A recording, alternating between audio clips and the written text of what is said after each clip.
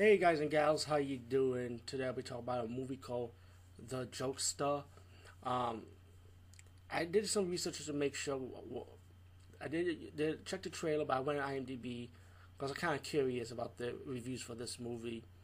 And this movie's getting a lot of bad reviews. And if you go to my past channels in the past, before I rebooted this channel to this Hour-a-thon podcast, I always say that when a movie gets bad reviews all the time, it makes you kind of curious. Is it really that bad? And majority, usually, from my experience, from a 1 to 10, 9%, I would say 9 out of 9 or 8, I pretty much enjoy the movie for what it is.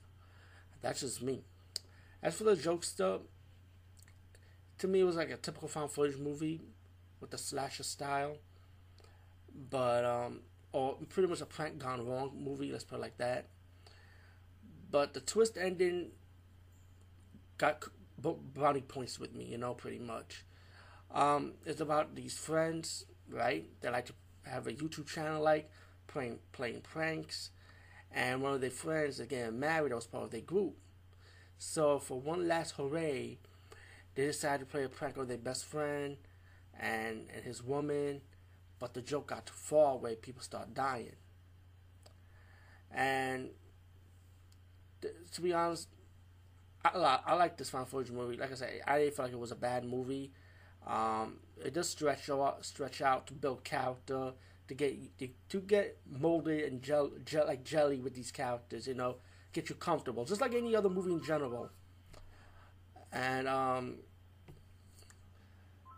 to be honest, and I'm sorry about the phone ringing.